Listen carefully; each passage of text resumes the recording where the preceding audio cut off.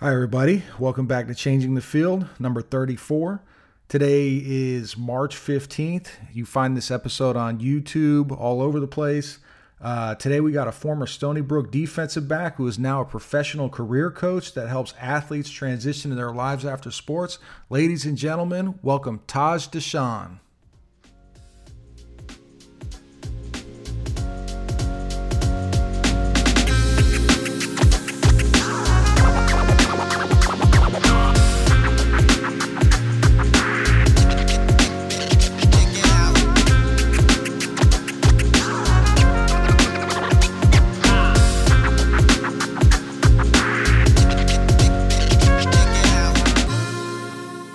Taj Deshawn, welcome to Changing the Field, man. Host of Thrive After Sports podcast. You got a book. You're doing big things, man. I'm trying to, man. I appreciate you having me, Jeff. Ever since we connected, man, I've become a big fan of what you're doing. So it's a pleasure to be here. We were having a good conversation before you hit record.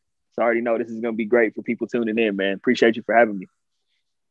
Absolutely, man. It's an honor to have you. Like I was mentioning off mic or off cam, watching you and watching kind of how your career's grown and kind of playing spectator and consumer of your material from the outside. It's been, I'd be lying if I said that you weren't a big inspiration for a lot of the stuff I do. And for any of the listeners out there checking me out, I would like to announce it that Taj is like the upper level of what I'm doing, which is I'm like very organic, very, grassroots and stuff like that, but you've really kind of figured out the mechanism and this whole athlete retirement thing. So I just want to give you props for that, man.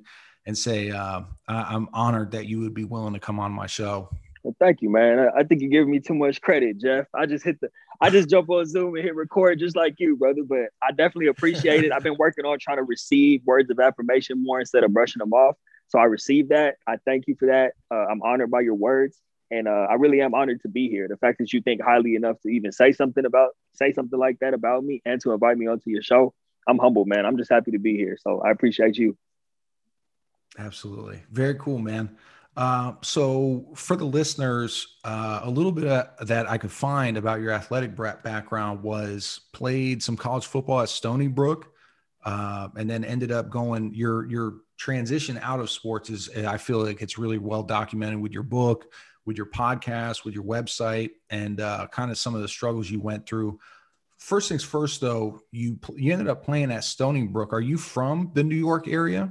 No, man, I'm actually from California. I grew up in the Inland Empire, the IE, which is, for those people who don't know, it's basically east of LA, east of Pasadena. I was born in Pasadena, which is east of LA, and then my family moved to the IE. So I grew up in Southern California and ended up going to Stony Brook. And I do say ended up because I didn't have the best junior year, right? I had a solid junior year, but not enough to get attention from big schools. So I didn't really get my first offer to the end of my junior year. That was from University of Minnesota, which I verbally committed to. Ended up having a coaching change there. So the coach who was recruiting me left. And then I was left with a handful of schools. I won't name them because I don't want to throw anybody under the bus. But I took some visits to these schools, and whether it was like the type of education they were offering or just the area wasn't a good fit. Stony Brook came in last minute, smaller D1 school out on the East Coast, very close to New York City by train, like 40 minutes by train. So I took a visit out there with my family, and just academically and me just kind of being mesmerized by New York City, we decided that was going to be the best fit for me. Plus, man, I was cocky back then, Jeff. So I was thinking like, I had all these bigger offers like Minnesota, like schools in the Big Ten and all that. And I was like, I kind of figured I was going to go be the big fish in a small pond. And it didn't really turn out that way, but that was my mindset back then for going to Stony Brook. Okay. So what was there like a culture shock for you coming from West Coast to like the East Coast, like big city? Yeah, that's East Coast. Like you said, man, you hit the nail right on the head. For sure there was a culture shock, bro. I was homesick for at least a couple of months. I was homesick because obviously we get there for summer camp. You know that, you're a baller too. But I was homesick for the entire freshman football camp. I really didn't start getting into my groove and enjoying it until the other students were back on campus and school started. And then there was parties and stuff and girls. And I was like, yeah, I like New York now. This is great. That's awesome. That's cool. Yeah, I kind of can't had a similar experience. I didn't go all the way across the country to get it though. It's kind of funny. I ended up playing ball at USF, and that was only about 90 miles away from my original hometown. So I was thinking like, this is going to be right playing next door, like no big deal. Man, I would be lying if I told you I didn't feel the same homesickness, man. I remember the day my mom went to drop me off, man, I was heartbroken. I was like, man, like this is going to be tough. Like I got a roommate, I got to share a bathroom with four other dudes. Like this is not what it is, man. But you end up getting over that kind of stuff and kind of marching on, getting in with your career. So what's the reason, or what's the, if you can remember a specific time when you really fell in love with football, if you did, what did that look like for you? Like as a kid or, a little bit older, like when did you actually feel like you fell in love with the game? I'd have to say, man, I fell in love with it probably my second year of Pop Warner, because my first year I wasn't very good. What inspired me to play football was Remember the Titans. That movie had come out around the same time, and that I wanted to play football. So it was just like, whoa, I want to be like those guys. And it's amazing because they were supposed to be in high school at the time, but they seemed like grown men. And it was amazing to be like, I want to be like that. I want to wear a Letterman jacket. So I started playing football, man. That was actually at the age of 10. Wasn't very good. I was a tight end, but they never threw me the ball, which is kind of, it was just red. I was just Fun like, club. oh, I respect the honesty, brother, man. But it was tough because I was just blocking the whole time. And, I really wanted to play receiver, but they put me at tight end. I think I was one of the bigger kids. But long story short, man, my second year of Pop Warner, I moved to linebacker because I was still one of the bigger kids. And I just fell in love with like delivering the boom, man. I just love hitting people. It was just so much fun because I was a very hyper kid. So to be able to just go to practice and games on Sundays and just blow kids up. And then that was good. So you start getting the praise for it, so I fell in love with it then. And then by the time I got to high school, freshman year of high school, I was playing corner because obviously I wasn't the bigger linebacker body build anymore, but I was playing corner and safety by the time I got to high school, my freshman year, and through the rest of my career. And then I really fell in love with it because the idea of getting a scholarship was definitely on my radar by the time I was a freshman. So, yeah. Absolutely. Yeah. That idea of the scholarship was what definitely motivated me into the darkness, if you will, the long hours and the motivation and discipline as a high school kid to be getting up at 5 a.m. and lifting weights and all that. That's something that I think maybe kind of goes overlooked by some athletes, is that, especially when it comes to like retirement transition, which we'll get into in a little bit, but there's a lot of transferable skills in between playing and then as you make your career and your life afterwards that kind of continue on with you. What was your favorite aspect of the sport of football? What did you really feel like you got from it? There's so many things, man. My favorite thing, and as I've started to reflect on this over the years, my favorite thing has really been like running with others to attain a common goal, like just the camaraderie of your boys and everyone, no matter what you look like, no matter what race you are, no matter where you came from, like everyone's on the same page, willing to die for each other and just literally sacrifice their bodies every single day, day in and day out. And that has become one of my favorite things about the game, specifically of football, because now as I start to look, as I've branched off into entrepreneurship and I got a few different projects, a few different things I'm working on, that's one of my favorite things about it, man. You start to meet the people, like you and I connected. We have the same mission, the same mindset. We're running the same direction. And it's exciting because like, now me and Jeff, we're boys now. We never even met in person, but I consider you one of my boys. And we're going to be running together for the next 5, 10, 15, 20 years, man, whatever that looks like. So yeah, man, that's my favorite thing about the game of football. Yeah, it is weird because now it's like as this podcast has kind of grown and I've gotten to connect with people from the West Coast, from the East Coast and stuff like that. That's one of the things that keeps coming up is when I ask that question, it's always the brotherhood, it's the bond, it's the team thing. And you think, because I bet a lot of athletes don't get exposed like we do to other, football players from different teams and colleges and stuff like that. But there really is like this shared experience where it's like, it's almost kind of similar to like a military thing. Like if you were in the Navy, but I was in the Army and this guy was in the Marines, and we all kind of look at each other and we're like, we might give each other like crap or something like that about who we played for. But at the end of the day, it's like, I see, you know, you went through the same thing I went through. Like, we understand on that level. So I totally agree with you on that. Kind of sidetracking here. When you were growing up, did you have any, because now you're an entrepreneur, you got a book, you got a podcast, you're super creative. Where did this come from? And did you have any other interests as you were growing up as a kid, like playing piano, like anything? I was really into music, man. And it's funny you say that because me getting into entrepreneurship, I almost felt like I didn't have a choice. And I say that because I knew I was not going to last long in the corporate world. I tried, man. I really tried. I don't think I lasted at any job more than a year. And that's not to say I wasn't good at the job. It's not for everybody, man. You know, and a lot of people, it's not for them either, but yet they never put in the effort to get out of it, you know? So basically, I like to start with this. I was always heavily into music. Even in college, like I would make beats and, you know, we would make like funny songs, not even like something to be serious, like funny songs we could play in the locker room and get a laugh out of everybody. And I was always a producer. So when I graduated from college, I saw my mom and dad grow up and they created a great life for my brother and I. And they worked in, you know, the corporate world and they still do, but they're not very happy. Like they don't enjoy what they do, you know, and obviously they busted their ass. Like I said, they gave my brother and I a great life. We were very fortunate, but at the same time, they came home miserable, drained, got to, you know, have a glass of wine to unwind for the day. And seeing that growing up, I'm like, okay, yeah, I get it. You got to sacrifice for your family and do the hard stuff. But I also wanted to find a way to find enjoyment in what I did. So at first I wanted to get into the music industry because I'm like, hey, I'm making beats. You know, I live close enough to Hollywood to where I can build connections. And yeah, man, I'm sorry, I forgot your original question. I started going off on a tangent, bro.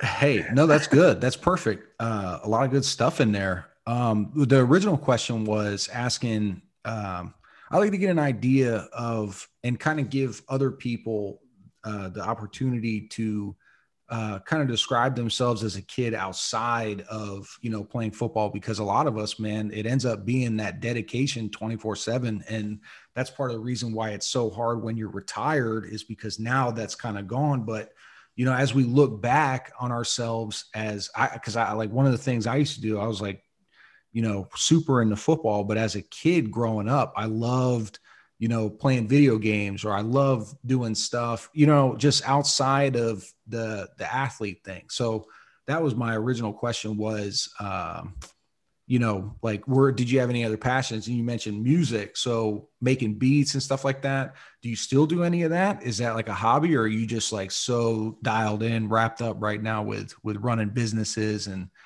writing books? Yeah, man, more so of a hobby these days. But to your point about childhood, I'm glad you brought it back to that because I really didn't have any other interests outside of, you know, I like listening to music, but I wasn't creating it. I like playing video games too, but I never thought about like being a video game designer or any of that. It was just like football, football, football, and school until, you know, from the age of 10 all the way up to the age of 22. So to your point, I had to sort of, once I graduated, try to reinvent my identity. And the thing I gravitated to was music because I was like, oh, if I can get good at this, then this will be a way for me not have to go work a corporate job. You know what I mean? So I really dove headfirst into that. And that eventually that ended up fizzling out because I realized that I wasn't willing to sacrifice. And what that means is like, you know how it is. If you want to, the people who are really about it, it's full time. Like people who make music and dedicate their lives to music, it's kind of how I was describing earlier. Like you have to be all in. Like you have to feel like you don't have a choice. And I started to get to a point where it's like, I'm not willing to like be broke and like couch surf and all that type of stuff to be an artist. So I started going back on my journey of like, what is it that I'm willing to do that for? And of course, I eventually found it, which we'll probably get to. But yeah, man, I didn't have any other interests, even out. It was just football from the age of 10 on, man. Yeah. Hey, that sounds very familiar, man. That was pretty much me as soon as I hit 12 years old. What, this is kind of off track, but just kind of leading off something that you said. What about the corporate world were you like opposed to? Like what didn't feel right to you? Everything. Everything. I say that because I felt like the thing about, at least it was the jobs I was choosing, right? So let me say that this is not, I don't want to generalize and be like the corporate world as a whole is bad. It's a combination of the jobs I was choosing and how I'm wired as a person to not have been a good fit for those roles. So it's the rigid structure, right? It's having to physically be somewhere. And this was pre-COVID. I was thinking like this. I'm like, I graduated in 2013. So I really got my first job around 2014, 2015. And I'm like, it's 2015. There's no reason I should have to sit in traffic and put on a suit and dress off every day. It's 8 hours a day when I'm in 4 hours. You know what I mean? So what ended up happening, it kind of leads to what I'm doing now. But I realized that, okay, I'm not going to be broke for X amount of years doing music, right? So I'm like, okay, now my next goal became, I got to get out of my mom and dad's house. You know how it is, man. You enjoy that freedom of being in college and standing on your own too, feeling like a man. And then you go back home and I got my mom telling me to take out the trash. So I'm like, man, all right, I'm going to put the music on hold. My next goal is to get enough money to move out. So like most athletes, like a lot of athletes, I gravitated sales. People tell athletes to get into sales because, hey, sales jobs are always hiring, which is great. And I started thinking, hey, I'm a competitor. I can get into a sales role. Never stopped to question what type of industry. Never stopped to question what type of product. I was just like, I'm going to go get some money. And needless to say, it doesn't take very long before that leads to burnout. You know what I mean? So started in sales. Eventually, I moved into recruiting because I felt like I'm a people person. So I felt like recruiting is a great way for me to still be competitive and put up numbers, like placement numbers, but I get to help people and work directly with people instead of, pushing a product on them. And eventually I built a great career in recruiting. That led to some other opportunities where I was basically recruited as a recruiter and a job developer for low income families in San Diego. And I thought that was going to be my career, but I always had this itch to go into entrepreneurship. And that was the last real job that I had where I was helping people doing recruiting. And we can get into it, man. There's a whole series of events that happened, like where I was getting signs to make the leap and to jump into this type of work. So. Okay. It's funny that you mentioned the signs that you get along the way, because a lot of it's so unplanned. And then it's just like you should be turning here. You should be, this is what you just enjoyed this activity that you just did for 2.5 hours. Like, why aren't you doing this more? Like, right. It's wild. It's wild how life pulls you in different directions. Kind of getting back on your football career, you mentioned that you played until you were 22 years old. Do you feel like you accomplished everything that you wanted to within the game? Absolutely not. And it still bothers me to this day, man. If anything, I feel like I almost have a little bit, and I've done a lot of inner work around this, but I feel like I have a little bit of a chip on my shoulder to where, because for a while I used to have the mentality of, hey, your football career didn't go the way you wanted to, like you're a failure, right? And so I was able to shift that. And I teach this to a lot of people too, like, okay, your athletic career didn't go the way you want to, so you can use that to fuel you in this next endeavor. Like, I'm going to make sure that this next thing I go for, I'm going to go all out. I'm going to make it to the top. Not even about like beating other people, but like make it to the top of my personal best. So overall, man, I feel like, but I can say this, I made peace with it because I feel like at Stony Brook, truth be told, man, a lot of people will tell you when their career doesn't go the right way, they blame it on politics, right? But so I hate to be that guy, but I'm going to say it anyway. There's things I could have done better, like 100%. I think I had a bad attitude. There was a lot of coaching changes. So when new coaches would come in, they would bring their players. I wouldn't even get a shot. They would just immediately put them in front of me. Eventually, that caused me to kind of shut down, right? And not even really try anymore, and then have an attitude towards the coaches. I was always cool with my teammates. Those are my brothers. But the coaching staff, I was like, if you're not going to give me a chance, then it's like, F you. You know what I mean? But eventually, I can say this, man. My senior year, I got to a point where I knew I left it all out there on the field. And I started to snap out of that. And even if I was like the second string or third string guy, if it was time for me to go in, I was always ready. I always performed. I was always performing at practice. So when it was all said and done, when I look back at it, although it didn't go the way I would have liked it to, I can honestly say as it started to wind down, I gave it my all. And that gives me peace knowing that I really couldn't have done anything better towards the tail end, Yeah, absolutely. Yeah. That's, I ended up having a couple of pretty serious like injuries as I was playing, and I can answer the same question the same way that you did, is that I didn't really feel like I accomplished everything that I wanted to when I was playing, but the things that I did make it through ended up being big sources of pride for me later in life. Like, I mean, if I could make it through that, like, like anything that life's going to throw at me at this point, I mean, most things, I feel like I at least have the confidence to push through it at this point. That's right.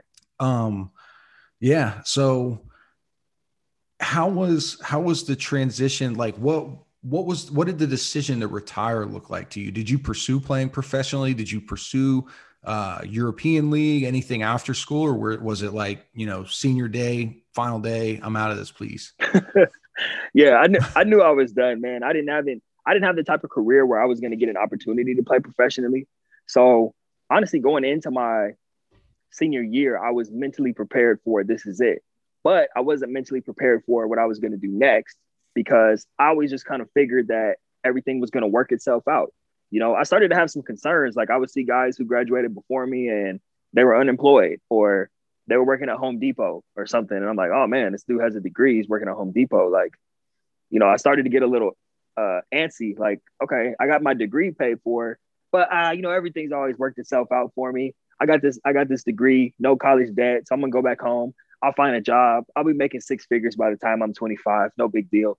I'll work it out. And obviously I was in for a rude awakening when I moved back home, brother. So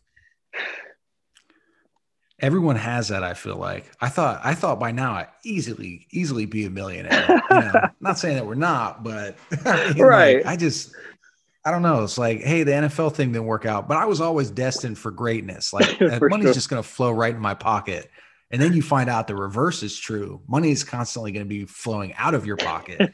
So, I mean, it's a sure balancing act that we play, man. Do you remember when you made the decision to retire, to kind of hang up the cleats or anything like that? Do you remember the first person that you had a conversation with? Like, hey, mom, hey, dad, girlfriend, anyone like that? Man, I went completely into isolation. So it was like I moved home and reality just smacked me in the face, right? So I was dating a girl at the time and she was on the East Coast too. And we were both from the same area. So just picture this, right? I fly back from Stony Brook. I'm like, okay, cool. I got this degree. Time to figure out what I'm going to do now. I wasn't even like overwhelmed by it. I'm just like I said, it's just going to work itself out. My girlfriend at the time, she got a master's degree. She did like an accelerated program. So we're back home and she's right out the gate making like 60K, and I'm at home trying to be a producer. So it was weighing on me very heavily.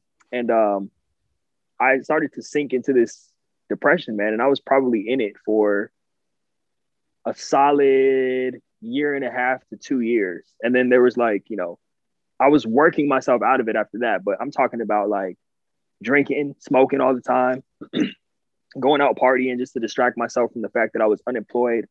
And so I really didn't talk to anybody, man. And I have a great, loving, supporting family.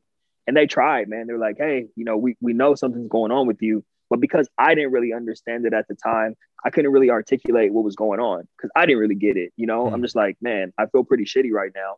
And I always say that me and my boys, we were all back home lost because I had a few guys that I graduated with who went on to play D1. And here we are all back home, unemployed, pissed off. I call it like an extended college because we just went out and drank all the time, like Thursday through Sunday, trying to distract ourselves from our situation. I mean, I would talk to them about it, but that's not even talking about it because we're all just kind of complaining about and feeling sorry for ourselves, But yeah, man, I had people I could have. That's the best way for me to answer this question, Jeff. I had people that I could have talked to, but because I didn't understand it and because I wasn't willing to be vulnerable and open up or ask for help, I isolated myself and didn't talk to anyone. I just tried to mask it instead. So here's $1 million question then.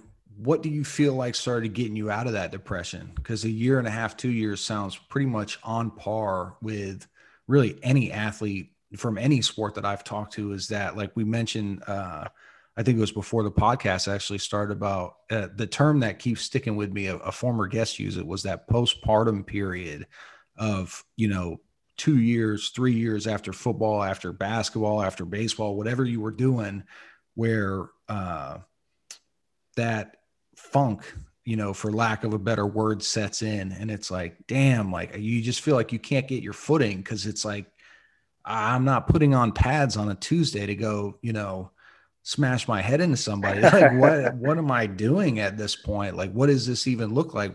So to get back to it, $1 million question, what helped you get out of that moment, get out of that period of time? I think I realized that I had a choice to make. And I realized that the choice was I could either continue feeling sorry for myself or I could get up off my ass and do something about it, So from that point, I started to really tap into the athletic mindset, that go-getter, to put myself in position. Now, I'll preface that by saying I had no clarity. Like I said, I was just looking for sales jobs and stuff, but at least I was being productive, like trying to get on my feet and get some income coming in. That's the first step. Mm-hmm. But I would go from like, I'll apply to a job or two here, and then I'll just smoke and chill for the rest of the day and watch Netflix. I went from that sort of mindset to like, nah, I'm going to apply to 50 jobs today. Matter of fact, after I apply to these 50, I'm going to line up like another 50 so that when I wake up tomorrow, I already have like the emails ready to go and everything ready to go so I can wake up and just hit send. And I started becoming obsessed with, basically I started fighting for my life, man, like fighting to put myself back in a good position, and that was the mindset I adopted. And then I started diving into more personal development. I fell in love with reading again. I had a great teammate. Shout out to him if he's listening to this. My big bro, Haswan Crookshank. He graduated like 2 years ahead of me. And he started sending me books. He was actually doing that my senior year after he graduated. But he would always like text me, hey, you should check out this book. And so I started creating a book list. And then I was just like running through books. And I started listening to podcasts and just filling up my mind with positive things and really, really being focused on progressing and not just, being still, trying to numb the pain and feeling sorry for myself. So yeah, man, that's what snapped me out of it. I just made a decision. And I tell people that all the time, like, you have a choice to make. You know what I mean? Because no one can do it no one's going to come kick in your door and pull you up out of bed when you've been sleeping in till 11 a.m. or noon. No one's going to slap the bottle out of your hand. If anything, the people you're drinking around are probably going to encourage you to get another bottle. So, you got to save yourself at a certain point. And that's what I did. Yeah, absolutely. That's great. Great words of wisdom. As for like how you got into the athlete transition coaching, and I've listened to your podcast. It's fantastic. I don't want to date this show too bad because I usually release these a couple of weeks after we ended up recording them, but I listened to your, Jelani Jenkins interview. I listened to a couple of the first ones you did, and I've been just kind of scrolling through it, man. It seems like over time, you've really refined your process, and now you're taking, I know you started, you mentioned 3 years ago that you started doing this athlete transition coaching. What does that model look like for you? Like, what's like a typical customer that comes to you and, how does that work for you? That's a great question, man. A typical athlete that I'm coaching, they're from any athletic background. It started out with just football. Matter of fact, let me, this will give you some context. I'll pick up where I left off with where I was at in recruiting, right? So I'm in this recruiting role. This is how this whole transition coaching thing came about. I'm in this, it was like it was my third recruiting role, working with low income families, developing jobs and doing like community development. So very fulfilling work, helping people really literally get back on their feet and saving their families, making great money, but still unfulfilled, still like good money, doing good work, but I feel like I'm being called to do more. And I call it having my antennas up. Like I was kind of looking for, maybe I'll be a personal trainer, whatever it is that was going to allow me to set my own schedule and be my own boss, right? So I'm getting frustrated because I'm like looking for something to do that I can have my own business. Nothing's coming. I knew nothing about business. And the crazy thing happened, Jeff, like there was like a 3-month period where I started having guys come out to visit me. It was like 5 of my teammates who just so happened to be in town and wanted to link up. These are former teammates from Stony Brook, and they would come visit. And even some of them were even there at the same time, and they were all like, Taj, how you doing this, man? Like, I'm back home struggling. I could barely afford my flight out here. I just, and so I started coaching these guys, man, like unofficially. And even when they would fly back home, we would have calls on the weekends, or I would talk to them before work or after work. And I started to fall in love with that, man. And then it started to expand. And then they would like refer me like, hey, Taj, can you talk to my cousin? She just I remember specifically, she was like a female, a basketball player. She played women's basketball at TCU. And this dude, one of my teammates, he was like, hey, can you talk to my cousin? She's having a hard time too. So I'm like, oh, this is more than just football players. So then at that point, as I'm coaching her, I started doing research and looking for what was available specifically for collegiate players after college, like transition. And as you and I, Jeff, there's virtually nothing, right? So I'm doing research. I'm not coming up with anything. Of course, you got your job placement agencies that will, you know, they'll hire a former athlete because they're looking to hire athletes and there's high turnover in these roles. I'm not knocking those places. They help people earn an income and that's great. But what I was looking for was like a holistic approach to help an athlete transition and figure out what they wanted to do, because that was something I didn't have. That was something my teammates didn't have. And all these people I was coaching didn't have. So at that point, I was like, okay, I'm going to actually get serious about this and develop some curriculum. So I took what I was doing and really refined it and created like a process. And we can get into the process if you want to a little bit later, but I created a full process to take a former athlete, not just from figuring out what they want to do, but like being able to bounce back from this fall from grace. And how do you even get to a point where you can function again before you start looking at career development and going into business or whatever that looks like? But yeah, man, I took the leap. In 2018, I had my curriculum developed. I was like, I'm really going to do this. So once again, not knowing anything about business, I quit my job like a dummy. You know, I really could have kept it and done it on the side, but I just felt so strongly about it that I was like, I have to do this.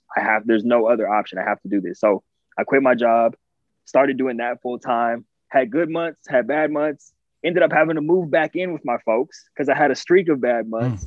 And it would have been really easy for me to, you know, run back to the corporate world at that time, use my degree and use all my job experience. But I stayed with it. And that was 3 years ago, man. And obviously the mission has expanded beyond anything. I never thought I would write a book. I never really saw myself having a podcast, but the coaching has grown into more than just me doing one-on-one coaching. It's expanded into many different realms. And truthfully, man, I feel like I'm just getting started. You know, I'm 3 years in, I'm just getting warmed up. Yeah, absolutely. That's kind of what it feels like with me too, man, as far as just getting warmed up, because it feels like the more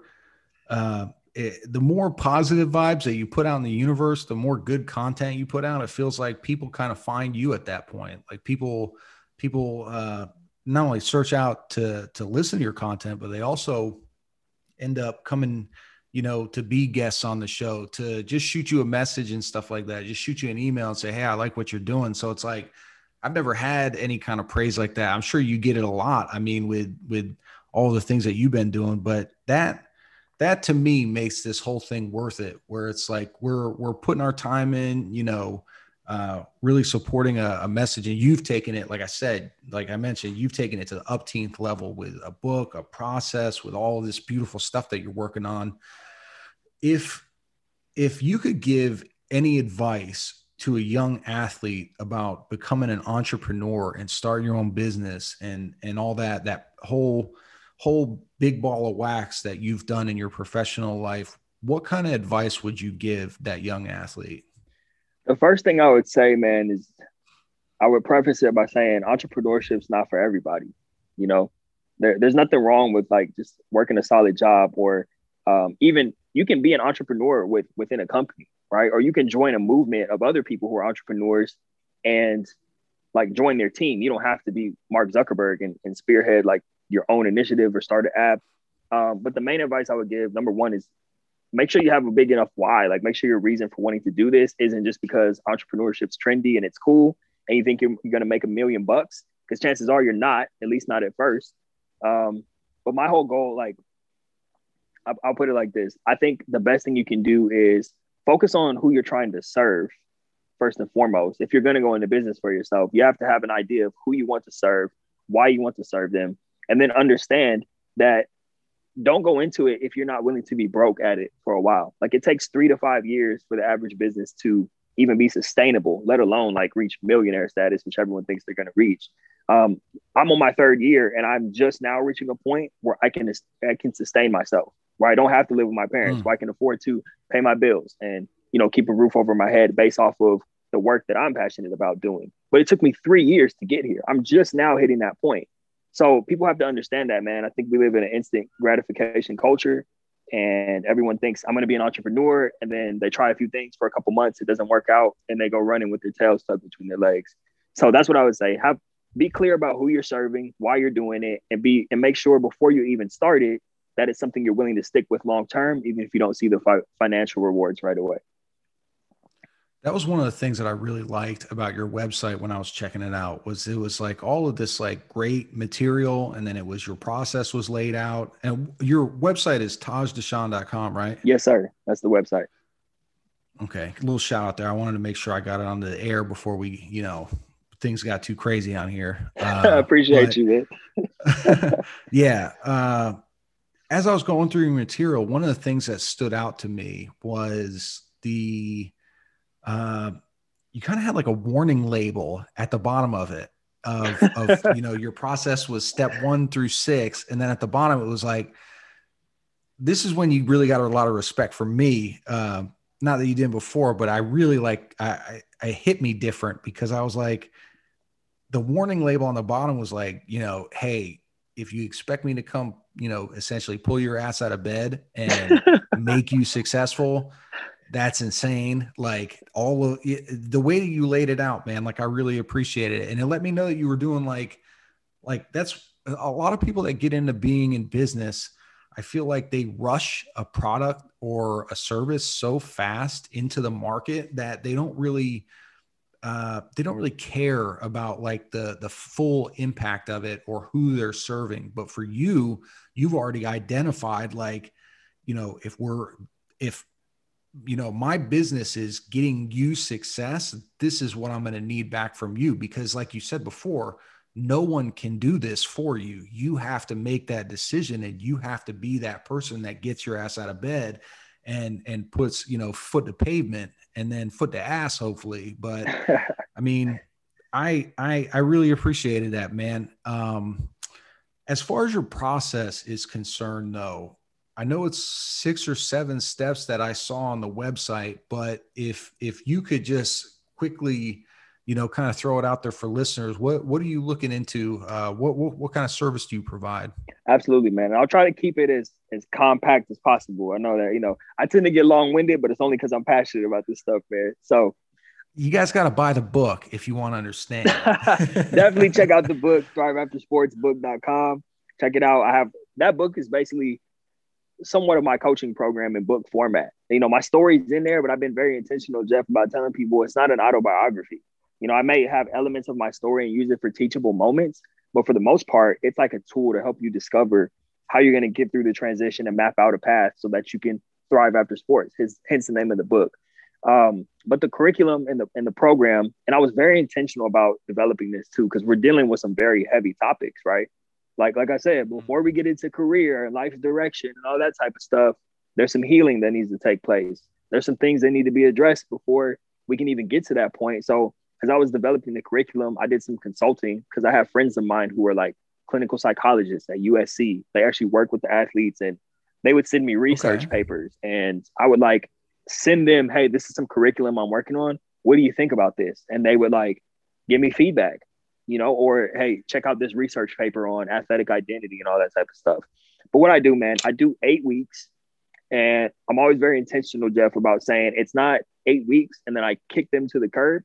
It's, they have my number, so they can hit me up anytime. I still talk to people I worked with 3 years ago, but I do 8 weeks for us to get through this curriculum to get them to a place where they're in a good spot.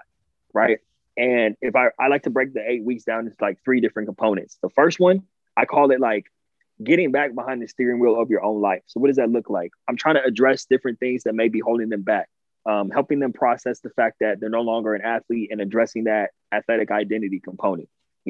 I'm not a therapist, but like I said, I did some consulting with clinical psychologists. So I don't claim to be a therapist, but I know what the hell I'm doing when it comes to navigating those waters to be able to get, like I have people break down and cry on these calls all the time, man, to be able to get some of that stuff that's holding them back out and help them come to terms with where they're at, help them be proud of themselves and what they accomplished, remind them that they're still a role model. People are still looking up to them just because they're no longer an athlete. People are still going to be waiting to see what they're doing next. So once they're tuned up, right, once they're in a good place mentally, spiritually, physically, emotionally, maybe I set them up with a little job just so they can get some income coming in. Now it's time to do the work of mapping out what you're going to do, not just for a quick paycheck, but what are you going to be? What's something you can be just as excited, if not more excited about waking up out of bed every day and pursuing like you were with your sport. That's my goal for anybody I work with, to be able to find that thing. And of course, it may not happen right away, but it's something that they have to understand. If you're really going to pursue this, it might take you 2, 3, 4, 5 years. And that's okay, because you're a freshman in life again. I always throw that line out there. You're a freshman in life. You got to be willing to put in the work to get to your senior year, these next 4 years of you being able to carve out a lane for yourself that you can really pursue for the rest of your life. The last step, the last component of the 8 weeks, once they're clear on the vision, I do a lot of connecting, man. I'm not arrogant. I'm not so arrogant that I think that I'm the end all be all. Like, I'm just going to help solve all your problems. I've networked with a lot of great people over the years. So I want to utilize that network and make sure that anyone I'm working with, I'm tapping them into that network. If someone wants to get into real estate, if someone wants to get into physical therapy, if someone wants to, whatever they want to do, I know people in all these industries who are former athletes who I can plug them into, and they can be mentors and take them under their wing as well and give them some guidance farther than I could. Because I'm an expert in my field, but not in every field, So that's what I'm about, man. That's kind of what the curriculum is in a nutshell. And obviously, I'm always expanding it and looking to improve it as well. I love that. One thing that kind of popped up in my head, though, you mentioned that, that you've done some consulting with clinical psychologists.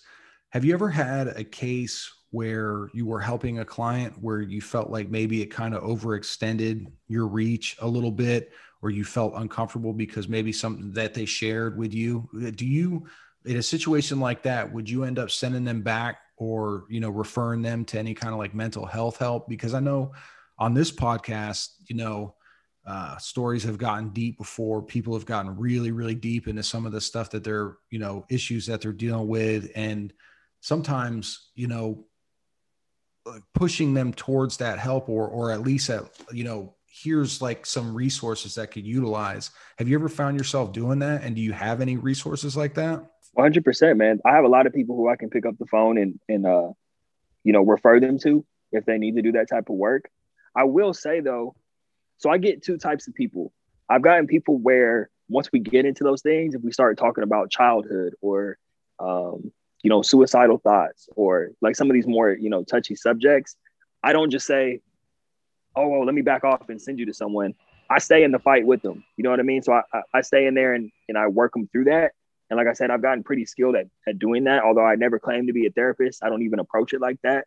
But I think I've developed a type of rapport and relationship with anybody I'm working with where they feel comfortable opening up about those types of things because they know that I'm going to help them get through it and use that to be able to push them forward. So that's the first type of person I get. And then also, man, I've attracted people who are already seeing a therapist and they want to work with me because, the therapist never played sports before.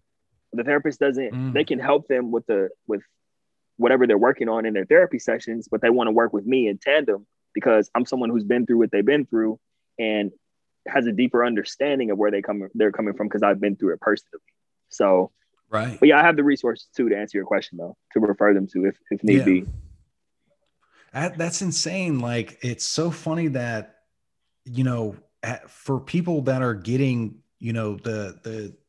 the psychiatrist, the kind of clinical look of it to realize for themselves that it's like, there's just some stuff that like we mentioned, or I mentioned earlier on the show, the teammate and the brotherhood of having played football and all of the things that come with it. Sometimes it is just better to be able to reach out. Like one of the things, and this is kind of, leading into my next question is, for me, one of the things that I mentioned on the show a lot, for me, something that helped me a ton was staying in contact with former teammates, with former coaches, with people that were around, as we were going through the whole football gig.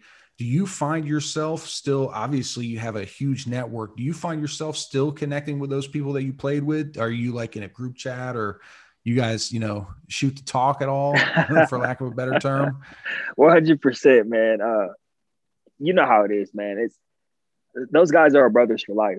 And that's in any sport, no matter what sport, if you play at a team sport, especially at an elite level, collegiately or professionally, the men and women that you play with, that's family, not so much the coaches. I will say that I didn't have a great experience with the coaches at Stony Brook, as I mentioned, but that's all right. That's just me. But as far as teammates, man, yeah, those are yeah, that's a brotherhood right there.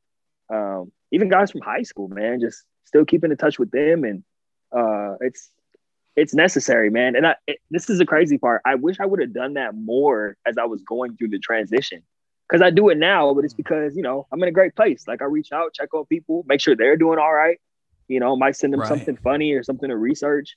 But I could have done a lot more of that back then, like just checking up on more people to see how they were doing, and leaning more into those relationships and having that camaraderie around me, to answer your question, man. Absolutely. So I know you're a busy man.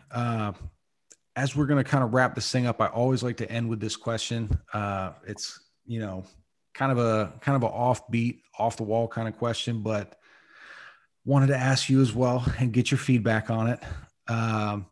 If you could go back and talk to the 16 to 18-year-old Taj, what kind of advice would you give him on what's to come, on sports, on anything that you think would be pertinent? What kind of advice would you give that young man? I love that question, Jeff, because a lot of people, they'll do the what advice would you give to your former self as you were going through the transition.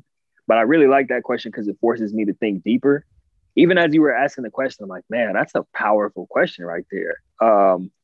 I've gotten a couple people with it. Yeah, it's really good. I like it because it actually makes me think. It's like, I would tell myself, so I got to close my eyes on this one, man. Imagine like I'm talking to myself. I would just say, make sure you're being intentional and being prepared for what it is that's about to come. And I would say, especially if we're talking to like a 16-year-old, when you get to college, or a 16 to 18-year-old, when you get to college, make sure that you use the system as much as the system will use you. Make sure that if you want a certain degree, fight for that degree, even if it interferes with the practice schedule. I would say, don't allow external forces to alter how you feel about yourself internally. I had to deal with that a lot, man. I felt like I let certain coaches into my mind where I started doubting myself and my abilities, not only as a player, but because, our self-worth is attached to how we perform. I started doubting myself as a human being and my self-worth because I wasn't performing. But I would say that, man, always remember who you are. Don't let people tear you down. Make sure that you're fighting for your position in life and putting yourself in position. And I don't just mean on the field, but putting yourself in a good position in life, being clear about what you want, be intentional about what you want, think long-term, make sure that you're striving to do something that can help other people and also fill you up on the inside. And also make sure that you're seeing yourself as more than an athlete and someone who has a lot of gifts to offer the world, as long as you're able to tap into those gifts. So that's what I would say, man. That was legit. That was like you had that prepared, man. Man, you hit me right in the chest with that question, man. It definitely wasn't prepared. I was speaking from the heart, man. That's what came through me right now. That was awesome. Thank you, brother. That was Appreciate awesome, it. man. That was really good advice. So as we kind of wrap this thing up, where can everyone find you at? I know you got Instagram, you got a Twitter, you follow you on LinkedIn, you got a website. Where can people find you on that? Absolutely. So as you alluded to earlier, TajDeshaun.com. Thank you for that plug. All the links to my social media are on there. I'm Taj Deshaun across all social media platforms. I'm most active on Instagram and LinkedIn. More so LinkedIn. I recently got on Instagram in 2020, or back on Instagram. But yeah, you can find me on there. You can find me on LinkedIn. The book is available at thriveaftersportsbook.com. Or if you go to tajdeshaun.com, you can just click on book. It'll take you to that page. The podcast is available on all platforms. Wherever you listen to podcasts, Thrive After Sports is up there. Also, I'm partnered with a publishing company right now, a self-publishing company. So if you're looking to tell your story to the world, if you want to publish a book, check out selfpublishing30days.com. That's the company that helped me publish my book. And I thought they did such a great job that they actually offered me a position to come on as vice president and essentially build out like a sports division. So that's one of my new projects, man. I'm doing like co-author books for athletes to tell their story. Thank you, man. Thank you. But yeah, that's where you can find me. Cool. All right, man. Well, I really appreciate you coming on Changing the Field. Thank you again so much for your time, man. It was an absolute pleasure having you on the show. I wish you all the luck in your future endeavors. Keep kicking ass, man. Cause you got me as a fan, bro. Like I'm definitely going to purchase the book. I'm definitely going to check out more of the podcast. Like I said, I think I'm on like episode 6 or something like that. And I love it. It's outstanding work, man. So keep doing your thing and I'll be watching, bro. Thank you, man. Appreciate it, man. I'm a fan of you too, man. Thanks again for having me on, brother. Thank you all again for tuning in to this episode of the podcast. Thank you to my guest, Taj, for giving us all some great insight into his journey. Make sure to like, share, and subscribe to this show and join the conversation on Facebook, Twitter, Instagram, all over the place. Until next time, go do something good for someone.